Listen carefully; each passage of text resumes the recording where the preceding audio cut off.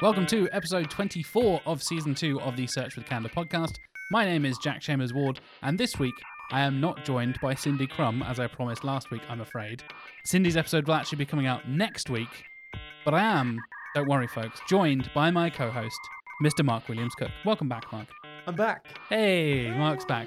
So we will be talking about the latest in SEO and PPC news, including some updated Google documentation about product-rich results, the results of Aira's third State of Link Building report, the new on-page feature from Sistrix, as well as an update on the ongoing Primark website saga, Bing testing in SERP voucher codes, and the history of Google in a lovely little interactive infographic from Google themselves.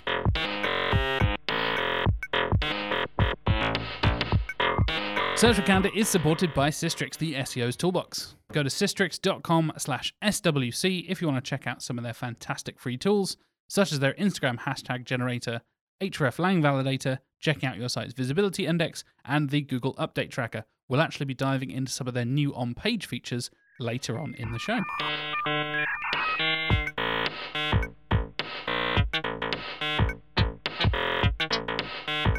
Well, to mark my triumphant return to the podcast, I thought I would start you with the incredibly interesting subject of updated documentation. Ooh, it means Google documentation. That's at least relevant, not just random documentation. Yeah. So this is actually from Sitebulb. So Sitebulb actually has a little service that you can subscribe to that triggers email notifications when Google updates their structured data documentation, which probably sounds like a very incredibly boring sentence to people who don't work in SEO, but it is pretty relevant for those of us that do, because obviously there are some very objective right and wrongs when it comes to structured data, and it is fairly easy to muck it up or not do the best possible job.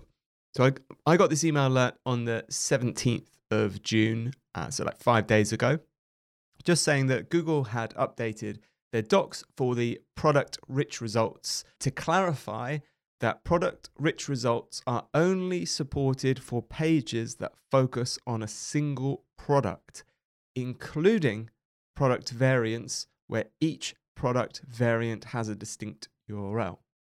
So to unwrap that, as I said, a lot of very similar words in the same sentence.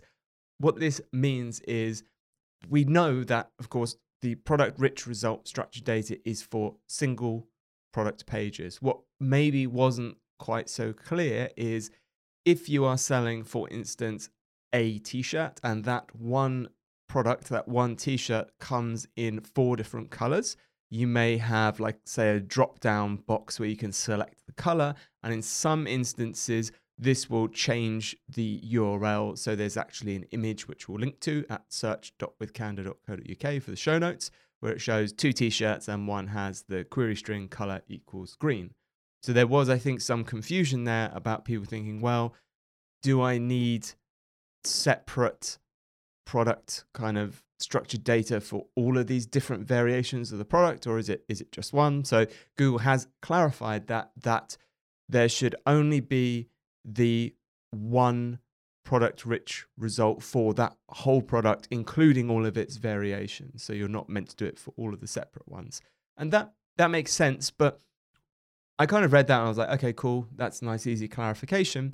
And it did then trigger some other possibilities, which is when SEO starts to get a little bit complicated and messy. The one they touch on here straight away with the blue and the green t-shirt comparison you mentioned, they say, like, whichever one's best, pick the best one, and then canonicalize that. You're like, okay, it's not as simple as that, Google, but sure. It's like, blue's the best, so pick blue. It's like, I guess if blue is the best selling, like, if what happens if blue, red, and green are selling really well, but the yellow one doesn't sell quite as well, should that need, like, it's a weird thing. There's this, like you said, they have this particular wording in Google documentation that is often very wordy and very technically focused. And then sometimes just gets a bit vague where it's like, pick one and you'll be fine. I was like, well, that might matter greatly going outside of like product-rich results and stuff. Which one is featured could massively affect your click-through rate and things like that, depending on oh, on just a whim, I'll pick the blue one, and turns out you probably should have picked the green one all along. That could be a massive difference in terms of, your business and revenue and stuff like that. But they're just like, don't worry about it. It seems fairly casually. Exactly. So what I was thinking about here in this example is, say you're selling an Elvis t-shirt, right? And you sell it in white and yellow and green. Now, there might theoretically be searches for like yellow Elvis t-shirt. Yeah. And if you are canonicalizing these and you're only using the one set of structured data, the logic is, well, you're less likely to rank than if you had an individual URL with a optimized title, etc. So at least for me, at the beginning level of what is best practice, it would suggest to me that, okay, assuming we take that at face value that we should do as Google says, I'm sure there are other things happening in the background outside the kind of like sphere of SEO that are relevant to this in terms of what Google's doing. But it would then say to me from an SEO e-com strategy point of view, okay, maybe we should look at grouping together what we can in terms of variance at a category level. So if we have a certain set of t-shirts that are like green, but we can't target those on a product level, but there's search volume, we should make a category that is indexable and searchable. And obviously we're not using product rich data on a category level, but it allows us at least to target the search terms that are going to be looking for those variants. And that makes sense because it will be the cumulative search volume, search intent of all the products for that name of variation, whatever, if it's a certain cut, a certain size, a certain color. Yeah, because you can have variations of, not only do you have the t-shirt in blue and green, you have it in small, medium, large, extra large, extra large, triple XL, quadruple XL. In a different fabric, you can have it in 100% cotton or a polyester cotton blend or organic cotton versus synthetic. Like, there's so many variations there. It seems bizarre that we're just... I mean, it makes sense. I've done this with e-com clients before where you do like kind of focus on one thing. That a multi-pack of a thing sells particularly well or is ranking particularly well or whatever it is.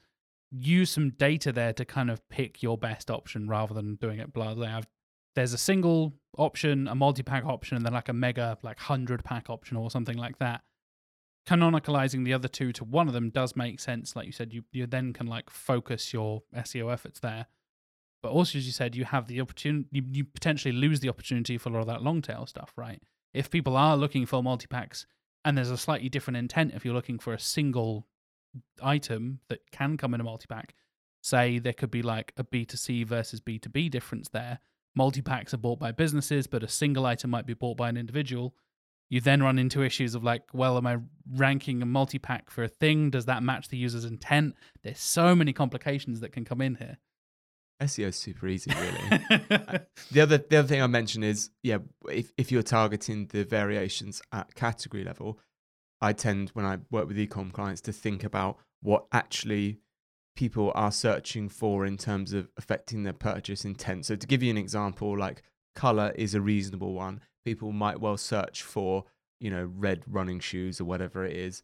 I think size, in my experience, whether it's t-shirts, shoes, whatever, is less relevant at the point of search because you assume they are going to sell your size, unless, of course, obviously you're looking at, for size 14 shoes or something. Maybe I'm a size 13, so I have that problem sometimes. But generally, like, people aren't going to be buying shoes because of the size. They're going to be buying them because of the color, the design. So they make more sense to have as indexable search. Yeah, and you then use the on-page filters or whatever it is to then sort through and find out what's available in my size, what's available in green, all that kind of stuff. So, yeah.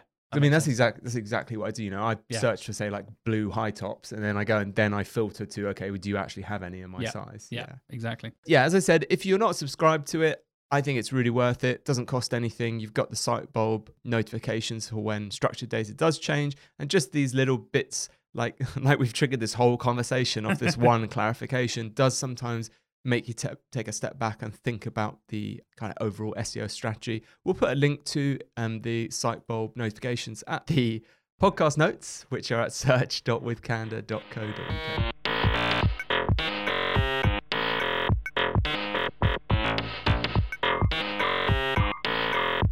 have another thing in our theme of Bing doing new things that Google isn't doing. And tying in with e-com as well. We're kind of sticking with the e-commerce side of things. We are, which is that Bing has been testing in-SERP voucher codes.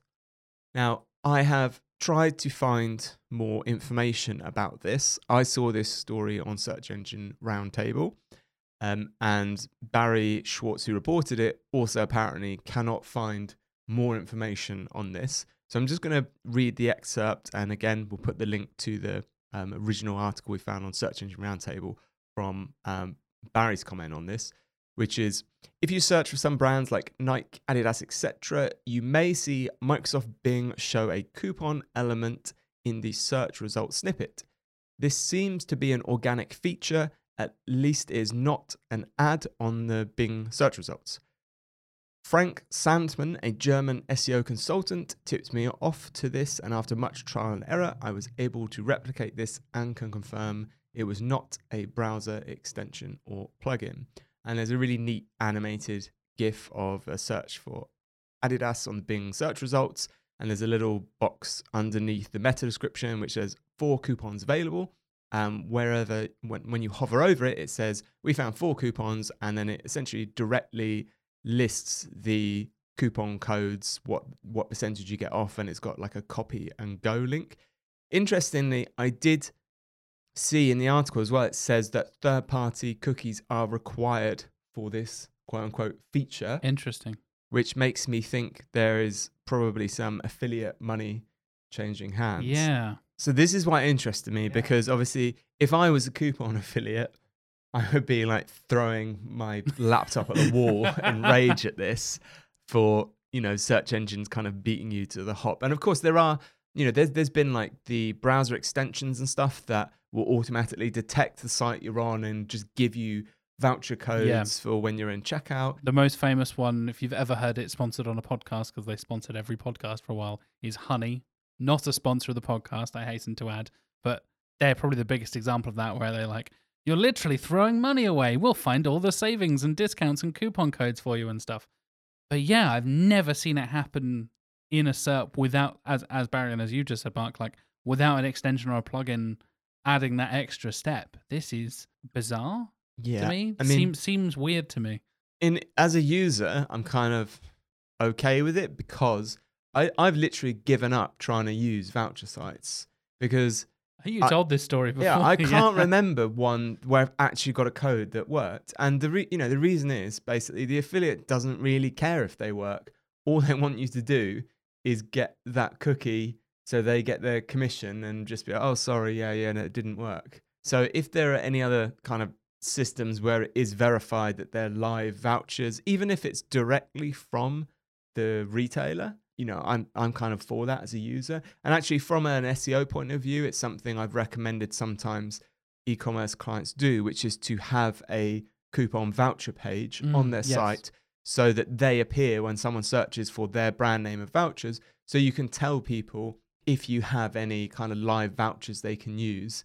Because I've seen, obviously, sometimes when there's no current discount running, people get to a checkout page and they're like, oh, there's a voucher code box. That means I could get some money off. And they go away and they try and find vouchers, and then they can't find one, and they get frustrated and they feel like they shouldn't be paying that much, and then they just abandon the basket. Whereas if you can say, like, we currently don't have any voucher codes live, or hide the voucher box, there's lots of ways. It's an interesting kind of user experience thing of letting someone know that other people are getting money off, but you can't have it for, because you haven't jumped through whatever hoop it is you need. Definitely. But yeah, there's no more information I could dig up on that. So I'm very interested to see if that's going to stick around. And I don't know, and it seems nobody knows at the moment, where they're getting the voucher data from.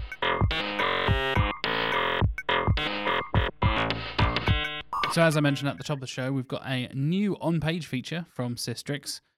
They are now pre-checking domains for you. So if you have the list of domains, you can see the winners and losers. If you go into the domain section, once you're logged into Sistrix, you can scroll down, have a look around, you see what's going up, what's going down, some of your favorites and some of your saved domains. If you saved your clients or your own sites in there, they're actually pre-checking domains, so you can get a very quick glimpse at what you need to fix on your website. Essentially, it's a similar kind of breakdown into like errors, warnings, notices, kind of that prioritized list of issues on your site at the moment from an on-page perspective, kind of thing you would see in other tools, but this is instantaneous. This is not now I need to crawl my site and go through the process.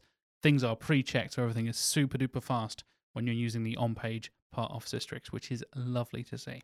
We've also got an update on what has now become kind of like the co-pilot of the Sistrix part of the show is Primark, the Primark website.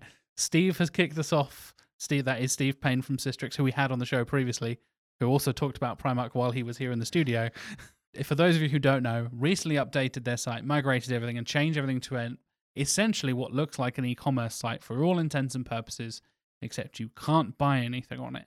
And there was this big discussion about whether that serves user intent and would an informational site be able to rank for alongside other e-commerce terms. Like if you're using a transactional intent keyword, will an informational site where you can't purchase anything actually end up ranking for that keyword? Interestingly, they are now trialing a click and collect service. So maybe they've seen the error of their ways, or this was the plan all along. I don't know. But yeah, they're trialing a very, very limited stuff with some, I believe it's like children's clothing and stuff like that. They're planning to do some click and collect stuff. I floated this out to my wife and a few other people here in the studio a couple of days ago, and everybody was saying like, oh, that's interesting.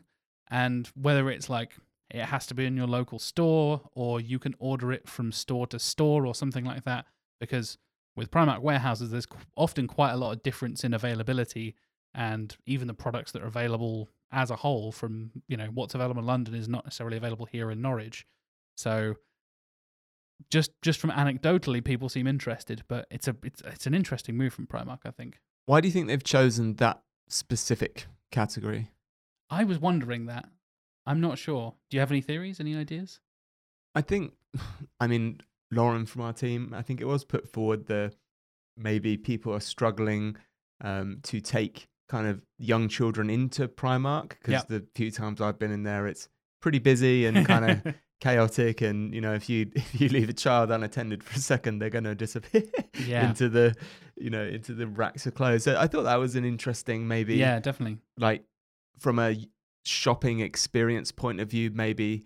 And even if you've got nursery and school pickup times, and you've got a full-time job as well, or whatever it is, you've got less time to wander around a massive shop and browse for stuff, right? If you can do that in the evenings and then just straight after the school run go and pick it up, then it gives you the opportunity there. Yeah, I don't know the answer to that. I'd be really interested if anyone else has any kind of theories. But I thought Lauren's was interesting, which was maybe these are the people that would benefit most from kind of being able to browse in a different way. The wording from Primark themselves is they are looking to particularly the range will be particularly attractive for our customers who do not regularly shop in our larger stores.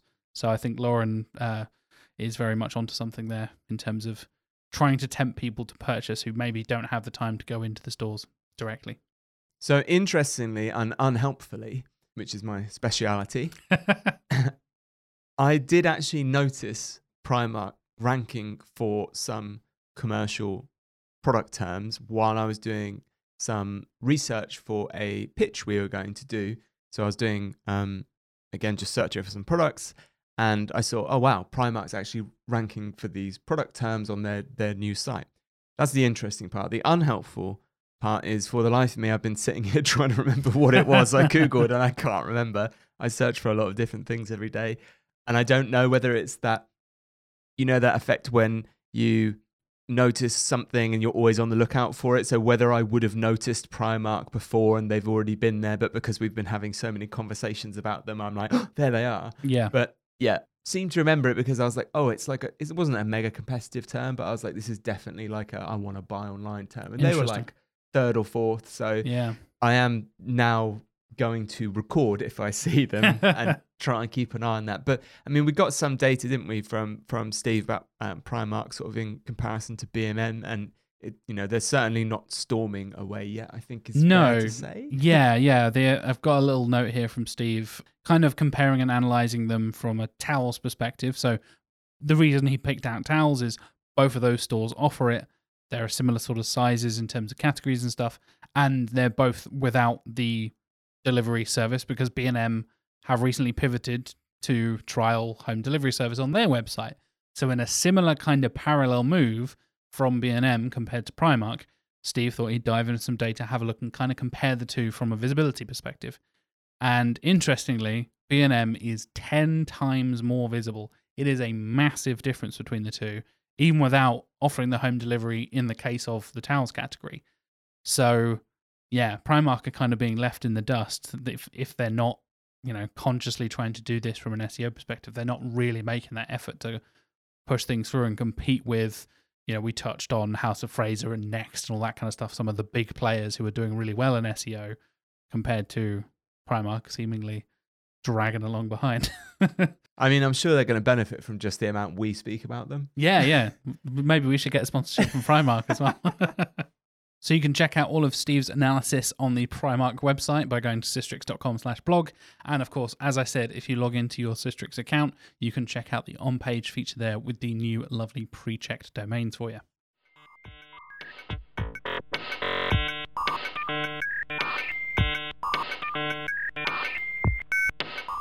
So I thought it would be nice to finish off the podcast, like the last almost half, I guess, talking about the ERA State of Link Building report, which I absolutely adore. It's the third one that they've published. And essentially, for those that haven't seen it, it's thoughts and insights from 270 SEOs working across agencies, in-house roles, freelancers, so big agencies, to kind of one-person bands, and asking them a bunch of questions. Polling people and then getting their analysis on the results, rather, is kind of the expert commentary there. And as usual, I found lots of things in there that have challenged my perceptions, shall we say, and that I found very surprising. To put it into perspective, listeners, Mark is being very polite here. he nearly filled the entire show notes doc with just commentary on the feedback in the link building report. But yeah, we're going to dive into it in some detail and kind of discuss a few things and see what we agree with, what we disagree with, and see if there's any interesting data in there. So Paddy Mugan did a nice kind of forward for the study. I'll just read out his little kind of overview. So Paddy says, one interesting insight is that despite fewer in-house SEOs saying that they outsource their link building compared to 2021, demand for link building is still remaining strong, as are budgets. I don't think that surprises me much at all. Nope. So it's essentially, I would read that as companies are, again, another year taking SEO even more seriously. And the really important stuff like link building that we know is, really closely tied to, site content quality is, of course, being taken in-house when you've got the marketing team to do it. Yeah. Whereas, when I was working in SEO, 10 years ago, there was basically no one at most companies handling, even online, let alone just, search marketing, and certainly not in an area that requires, some specialist tools and knowledge to do it effectively. Link I think the explosion of outreach, link building, digital PR, all the kind of different branches of that wider sector of SEO and digital marketing have really, really blown up over the last few years. I see more and more of it, whether that's social media, people I know, I've seen people I went to school with who I had no idea were interested in digital marketing and suddenly like, I'm an outreach person or digital PR person at this company. I'm like, oh, that's interesting. I think it's almost like a different side of accessibility. You don't necessarily need to be technical. You can come at it from a journalistic background. You can come at it from a writing background, all this kind of stuff. And yeah, I think it's fair to say link building is here to stay. We'll get into what the experts and various people think in the report. But yeah, it definitely seems to be still a big focus for many companies, individuals, and agencies as well.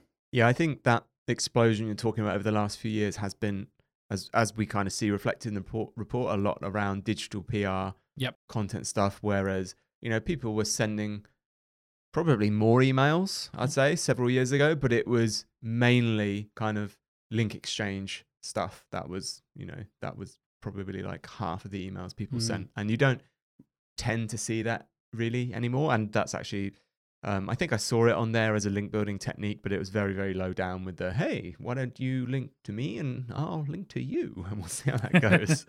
So I've just kind of randomly picked out a few questions from here that I thought were interesting.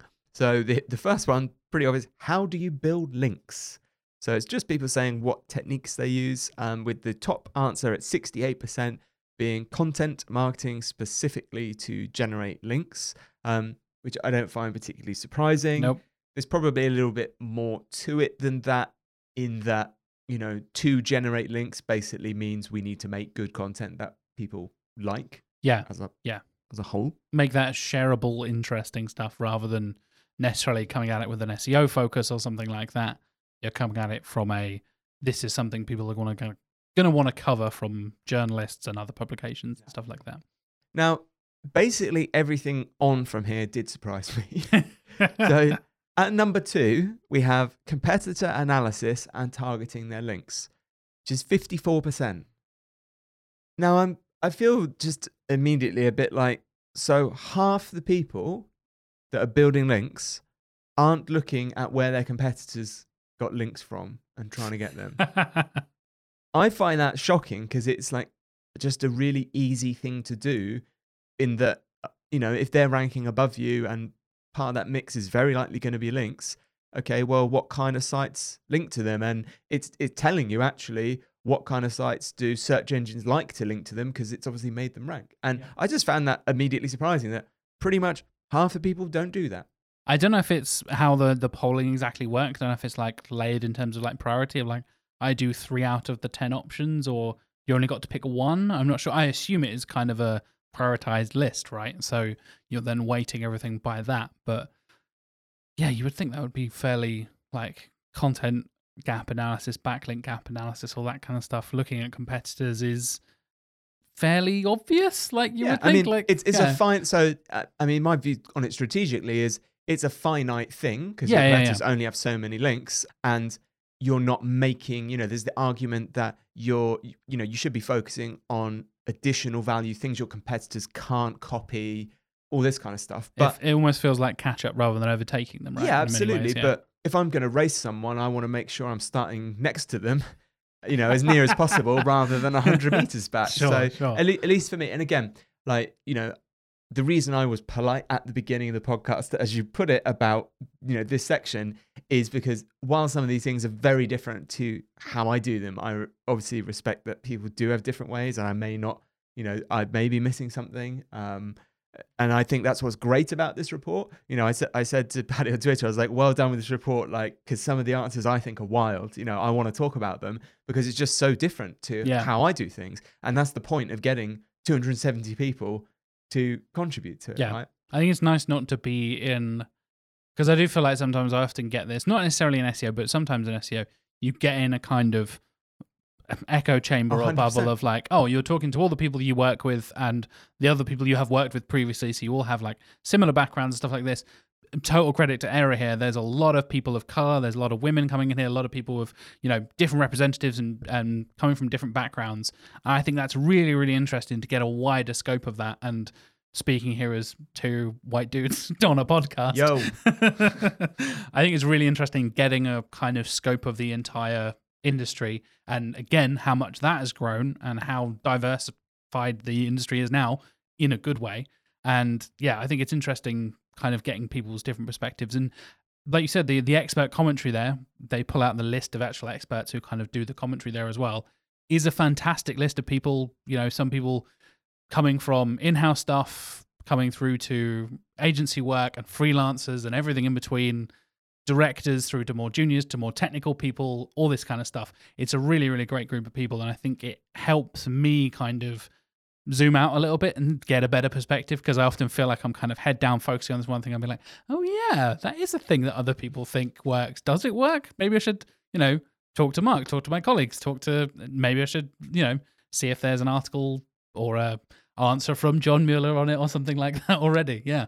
It's a really healthy way to look at it, because again, on top of all that, there's probably like 20, 30 people in the SEO industry, at least online, that are super visible and are at most of the conferences and pretty much say don't say the same thing, but they have their viewpoint on how things work. Yeah. And then Yeah. that's obviously then amplified by people that do follow them. So it is easy, as you say, to blinker yourself to other things. So yeah, great job on this report. I enjoyed reading it. Which brings me to the third thing on this list, which is guest posting. Interesting. 47%. And that did surprise me because, I'm sure everyone who has an email address gets the, hi, I'm a guest poster. I have high DA sites to. Have you ever been on LinkedIn and you have SEO or digital marketing in your job title? Good Lord. and guest posting is something specifically listed in the Google Webmaster Guidelines as a thing not to do at scale. Yep. And it, if it's kind of third on this list, it makes me think that obviously there are people doing this at scale, which is confirmed by the fact if we jump down a few more places, we've got 31% of people saying, yeah, they're totally on board with paid links. Which now I'm obviously fully aware, not naive, that lots of people still buy links. And they still work. And absolutely, they still work. Absolutely, they do. Again, in terms of time scale, I don't think they're going to work long term. Sure. But they definitely work, probably in the life cycle of most agency engagements. But it was higher than I expected still. Sure. So I didn't expect almost 1 in 3 respondents to be like, yeah, we're paying for links. The one I was probably not necessarily most surprised by, the one that jumped out to me, and I think is something part of the product of that recent explosion of the digital PR side of things, is the reactive PR was only 46%. Because I feel like that is all I see covered on LinkedIn and Twitter. And again, that's probably part of, who I follow and my echo chamber and stuff like that. But I think it's interesting. I would have thought that would have been higher than guest posting at this point. That seems to be, for want of a better phrase, and to borrow from reactive PR, the hot topic, the topical thing to kind of cover at the moment. So yeah, I was honestly expecting reactive PR to be higher than at least guest posting from my perspective. I would hazard a guess that it's just because it's harder to do than something like guest posting, because with respect to people, anyone that does it, it's not very hard to get guest posts published. It's like there's people like throwing themselves at you to allow you to do it. Whereas reactive PR, obviously, that you need to be fast. You could, hence, as it says on the tin, reactive. So if you're in-house, you need to have the flexibility to do that.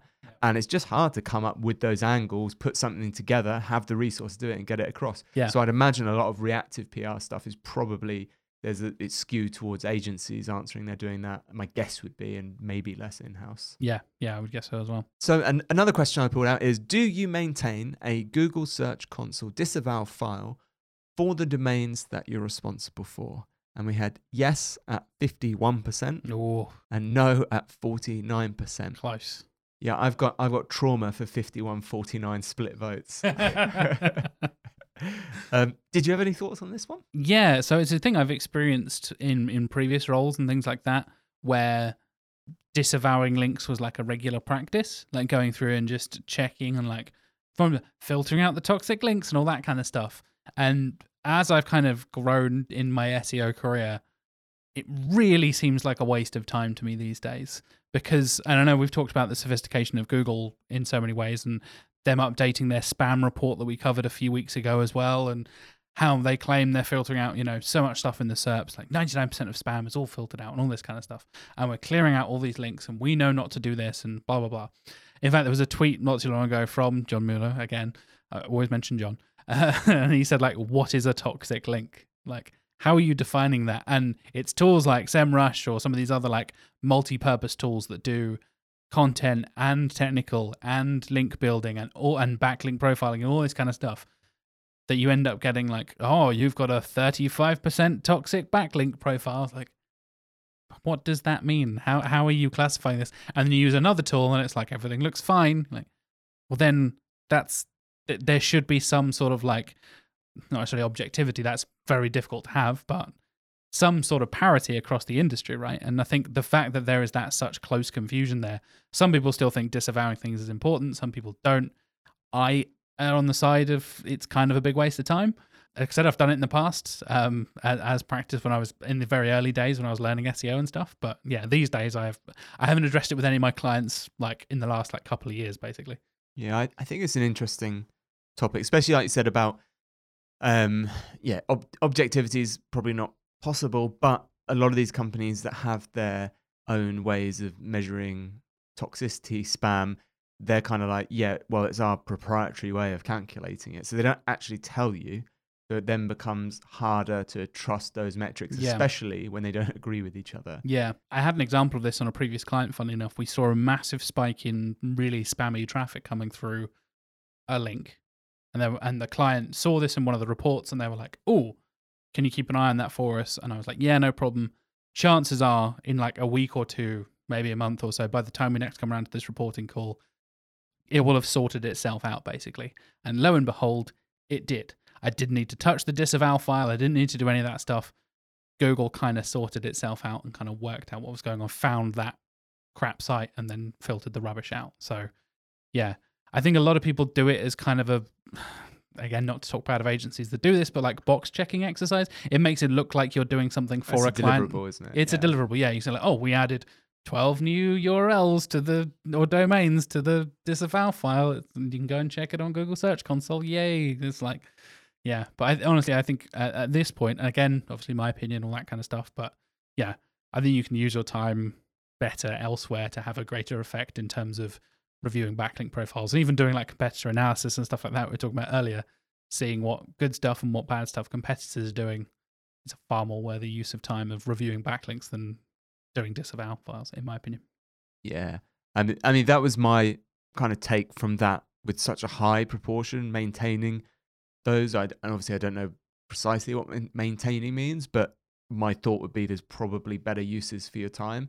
Now, I don't think I fully buy the Google line of there's nothing to worry about. Oh, yeah. And speaking to some people who have very kindly shared data with me where they've showed me what they think is an impact of toxic links, there does seem to be like various time delays with Google working out what is bad and what they should discount and what they shouldn't.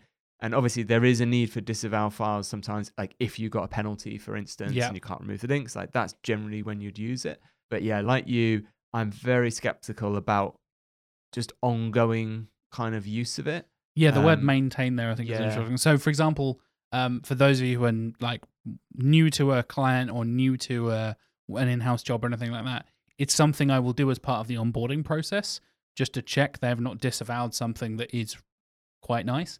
Yeah, right. But like accidentally done a thing of like, oh, we meant to do it for this URL, but it ended up doing the whole domain or whatever it was. That's happened to me a couple of times. So I think it is still worth being aware of that and knowing it's there and having access to it. But I don't think regular maintenance, and like you said, unless something really drastic happens, I don't think regular maintenance of a disavow file is necessarily required.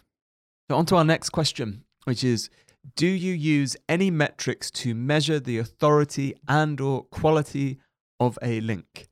And then it says, we asked our respondents to select which metrics they use to measure the authority and or quality of a link, and the most popular answer was 67% of the votes was domain rating by Ahrefs. This was followed by domain authority from Moz, which 42% of SEOs use to measure the authority or quality of a link.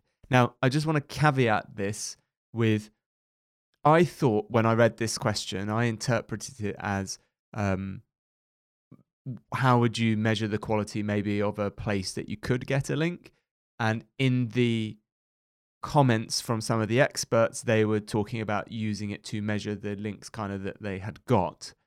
And we clarified this on Twitter. I think it's meant to mean the question, the former. So before you get the link, like, is this a worthy place to get a link from? Should I be targeting this publication? Is it worth my time? And weighing up different options there, right? So obviously we've got DR from Ahrefs, Domain Authority from Moz, no surprises there. They're kind of the big ones. I was a little bit crestfallen to see my beautiful Majestic come in fourth with TrustFlow. I know it sounds like I'm sucking up here, but I'm a Majestic boy as well. Even before I started working at Canada, for the record, Majestic was my go-to backlink tool. I have been using Ahrefs more, I'm not going to lie, recently, over the last couple of weeks, couple of months. But yeah, Majestic has always been my go-to. TrustFlow, Citation Flow, all that kind of stuff from Majestic. I mean, I'll be real with you, Majestic. Like, the Ahrefs interface is nicer than yours, I'm afraid, and their marketing is better. I'm sorry to say. I still think your metrics are better, and the data I get from Majestic is better. But a lot of, especially the newer people in SEO, just haven't heard even of Majestic. Yeah. It's all Ahrefs. I think SEMrush, part of that is, the fact that both SEMrush and Ahrefs are those multi-tool things, right? So if you're starting out small, if you're going off on your own thing and doing it on your own site, or you've just started becoming a freelancer by yourself, you want a one-size-fits-all kind of, I will cover myself with a bit of everything, and I can offer everything to a client or everything to my site. Instead of having a subscription to Majestic and a subscription to this and a subscription to that, you can kind of cover all your content and all your backlinks and all the different kinds and your technical stuff with one of these kind of multi-purpose tools. So yeah, I think that's a big factor in this of a lot of people, because this survey is so widespread. I think that factor certainly comes in here. Seeing Moz, Ahrefs, and SEMrush both, they're kind of in the top 5.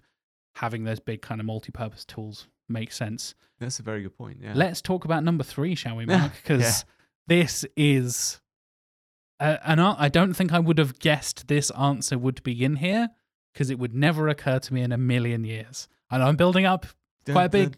Yeah, I'm building up quite a lot here, listeners. But Mark, can you reveal to the listeners what the third highest with 24% is? Yeah, it's internal proprietary metrics. What the bloody hell does that mean?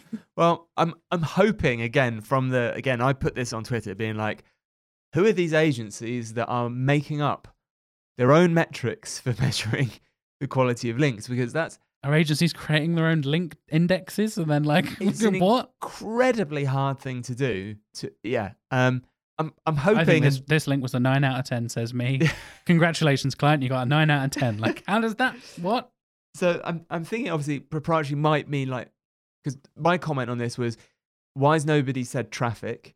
Because generally, if you are getting traffic from a link, I know this sounds really basic. Obviously, if it's from a relevant site and you're getting traffic from it, it's probably a good link, because people are visiting that page in enough volume for you to measure the traffic, and the link placement is obviously relevant because people are clicking on it. Hopefully, they're finding what they're looking for, and the link's in a prominent enough place. Segue into reasonable surfer kind of territory there, but it's in a reasonable place that obviously Google can see that. I'm hoping maybe, and again, someone commented this, that some people may have answered proprietary metrics when they meant traffic. I can't tell that, because I guess proprietary in terms of nobody else is allowed to see that metric. I guess, so that, again, we're coming around to that kind of interpretation of this question, right? You can't measure traffic from like you said, if you're weighing up different options of, throughout this campaign, we're going to target 10 publications. Here's a list of 100. Which 10 are you going to target? Do you just go for the 10 with the most DR? You can't measure traffic that way unless you're literally getting the third-party metrics of they get average monthly traffic of this much on Ahrefs or SEMrush or something like that. Are you saying that should be a factor there where you're thinking about the traffic that the site is getting as a whole, or the potential traffic you could get from that link, but you can't measure that at before the stage of placing that link, right? Exactly. So when I looked at the expert kind of commentary on this, was when I thought we're talking about links after they've been placed. So how do we tell it's a good link? And obviously my first go-to is the basic, well, is that link getting us any traffic? And I was kind of like, why isn't that on this list? I think some people did interpret it as the other, is it a good place to get a link? And traffic wouldn't worry me as much then if we're looking at, obviously I'd like to know if that website, that domain gets any traffic, because obviously if the domain gets no traffic, it's probably not going to be a great place to have a link. But the other ones of the other third-party compound metrics like DR and domain authority, whatever, are okay TrustFlow ways to do this. But if lots of agencies or 24% of in-house whatever people are making their own link quality metrics up, that's news to me, because that requires a huge amount of data and highly trained expert people to make those correlations and keep them up to date, because obviously all the levers that Google are pulling are changing all the time.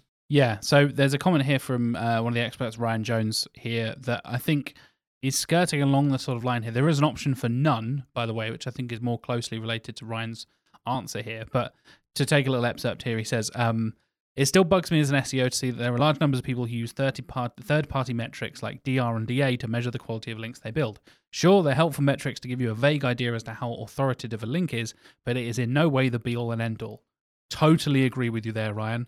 100%. They're all third-party metrics. Everything should be taken with a pinch of salt, all that kind of stuff. Here's where it gets interesting. I personally don't use metrics like these at all in my link building. If I get a link from a website that gets traffic, there you go, Mark, is relevant to the content I'm producing and has a good chance of driving more traffic to my site, I'm a happy SEO.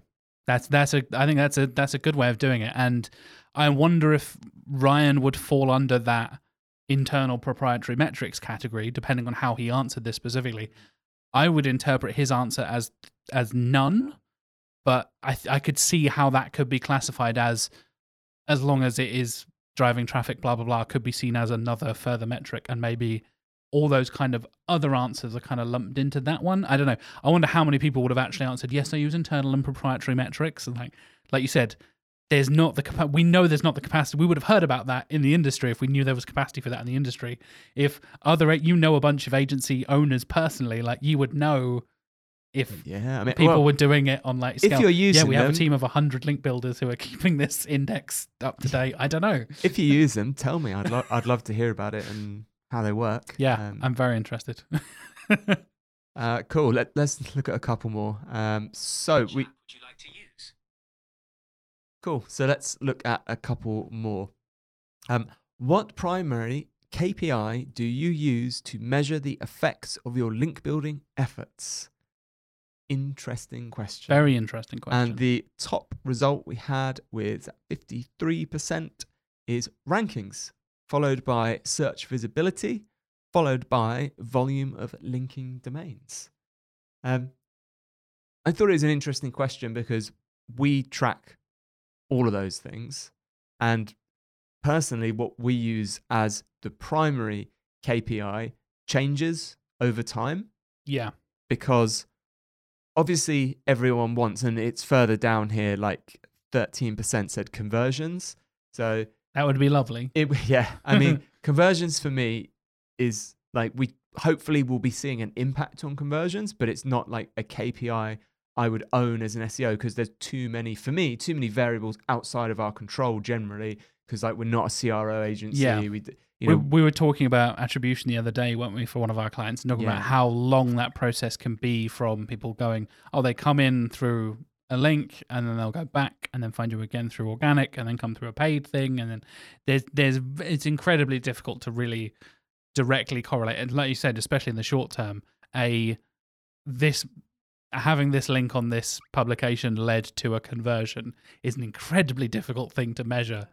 But yeah, I think rankings and search visibility make a lot of sense. Again, they're the kind of things you can, once it's all bedded in and you give it enough time and all that kind of stuff, that's the kind of stuff you can actually measure. And I think the fact that it's the primary KPI is it's a measurement here. This is a thing we are actively measuring, and things like rankings as SEOs, that's something we're keeping an eye on anyway, hopefully, for clients and things like that. So I think that's a thing you can easily kind of pull out as that's the obvious thing that has been affected by this. And you can also then try and correlate, this URL has started ranking.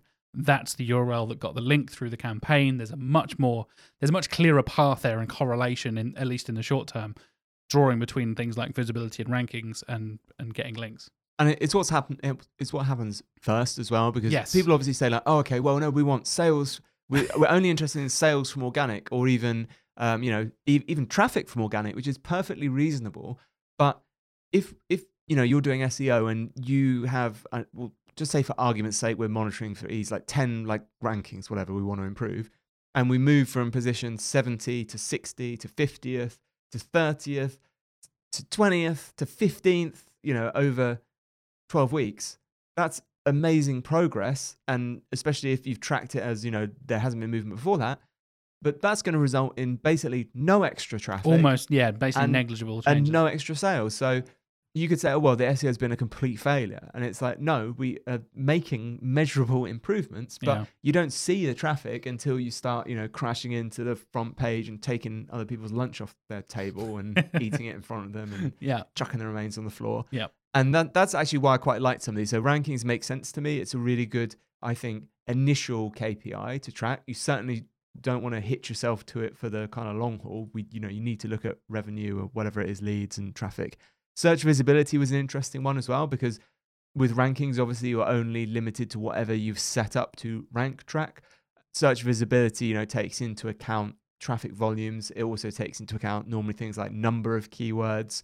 So it gives you that broader scope for, you can generically say, we're being found on more stuff than we used to. Yep. Not necessarily the 5 key phrases that the CEO is checking every 2 days on his laptop from home. And to be honest, the other ones make sense as well, which is, volume of linking domains, volume of links. If you're measuring link building efforts, it makes sense to track how many links did we build. Again, yeah, the phrase KPI here, I think you got to measure something, right? Otherwise, say, for example, you do a campaign for a client and they're like, oh, yeah, so you spent that much of this month's budget on it.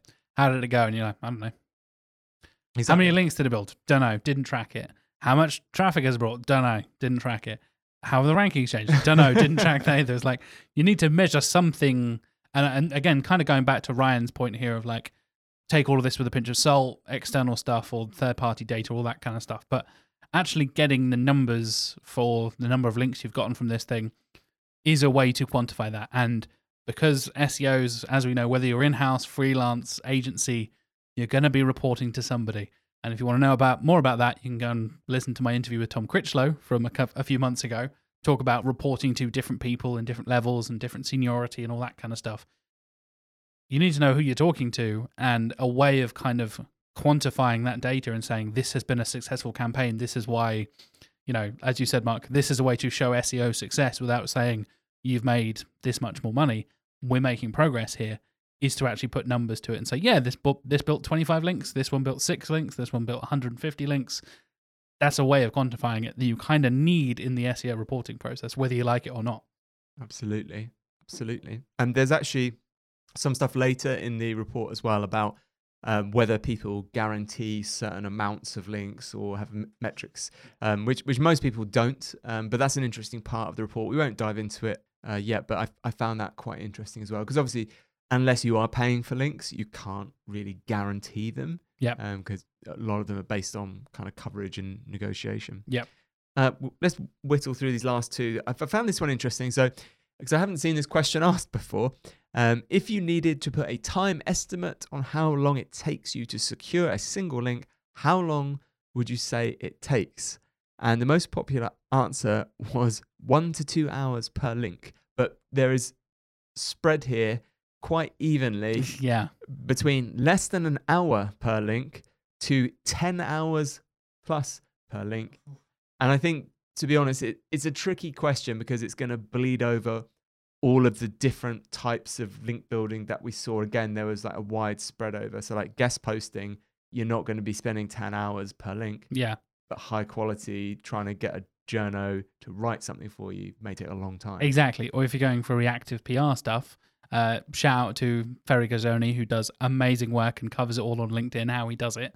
He always talks about like, oh yeah, I did this thing and it got 450 links. I'm like, oh my God. And he's like, yeah, it's just a simple piece of data. I did it in 10 minutes. I'm like, what is his calculation of like, then you take the time estimate per link for the kind of stuff that Ferry is doing would be, seconds or minutes even. So a complete opposite end of the scale there. And like you said, if you're going for something that's really in depth, you're building this big like guide piece for a journalist to really delve into, that can take a really long time to get that really polished and exactly how you want it and exactly how the journalists want it as well. So yeah, you've really got two kind of polar opposite ends pulling at the averages here, I think.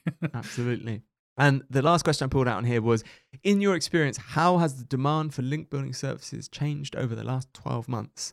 And we had very, very much leaning in favor, 59% that it's increased, which again, I think I would agree with. There's a small 9% saying it's decreased, and yeah, everyone else kind of in the middle. But that goes along certainly, I think, with our agency at least experience of the demand in general. I think for SEO has gone up, and I think link building's just kept up with that. So I don't know if it's link building specifically, the demand's gone up, but more people are after it because more people are after SEO.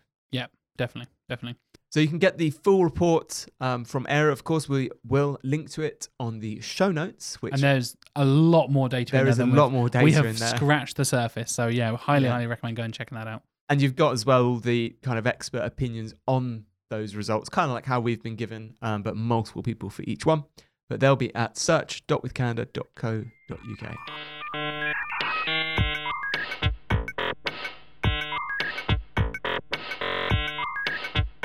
So let's finish off. We've done some heavy data stuff. We've dived around SERP features and a few other things.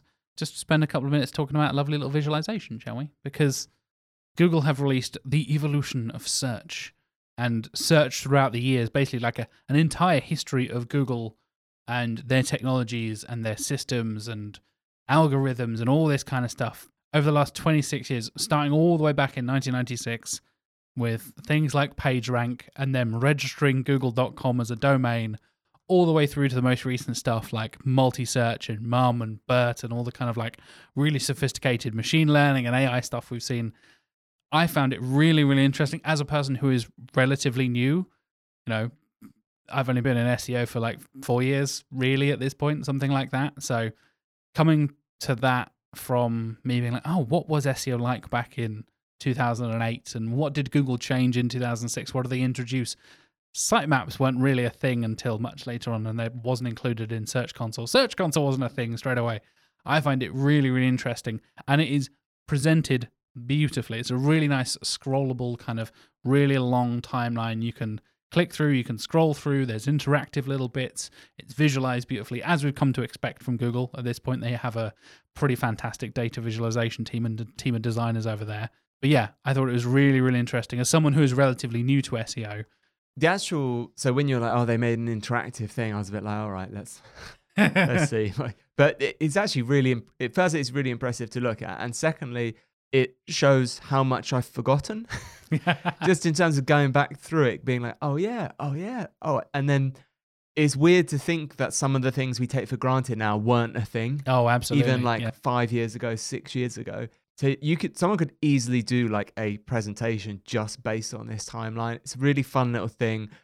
Might be nice for even like onboarding people into like junior SEO roles, just giving them the bird's eye view of this is at least gives them an overview of the trajectory Google is doing, what kinds of tools they're giving us, what kind of data they're taking away from us, would be sort of maybe some good footnotes to add on that as well. Yeah. But yeah, really nice timeline. Again, I think it's that zooming out and getting the bigger perspective thing, right? Like thinking about how many shoulders of giants we're standing on as SEOs now in 2022, or going all the way back to Larry Page and Sergey Brin founding the whole thing and starting it all and coming up with PageRank and RankBrain and all this kind of stuff. You hear these terms thrown around and often casually in SEO conversations. If you are newer, I think that's a great idea, Mark. If you're newer to the industry or if you're onboarding new people, somebody's learning SEO for the first time, go and read the Google Docs from back in the day of how PageRank was established. That's a bit heavy. It's a lot of paperwork to go through, but this is a really brilliant snapshot of what has happened over the last 26 years. And obviously it's Google focused and all that kind of stuff. We know search isn't just Google, but realistically. Kind of is. Kind of is. At the moment. Yeah, exactly. So yeah, I'll leave a link for when that Apple search engine comes out that we spoke about that never appeared. Yeah, we teased it and they were like, and you can search on your browsers. It's like, what? Cool. Okay. What does that mean? Yeah, I will leave a link for that in the show notes at search.withcandour.co.uk and have a scroll around at your own leisure.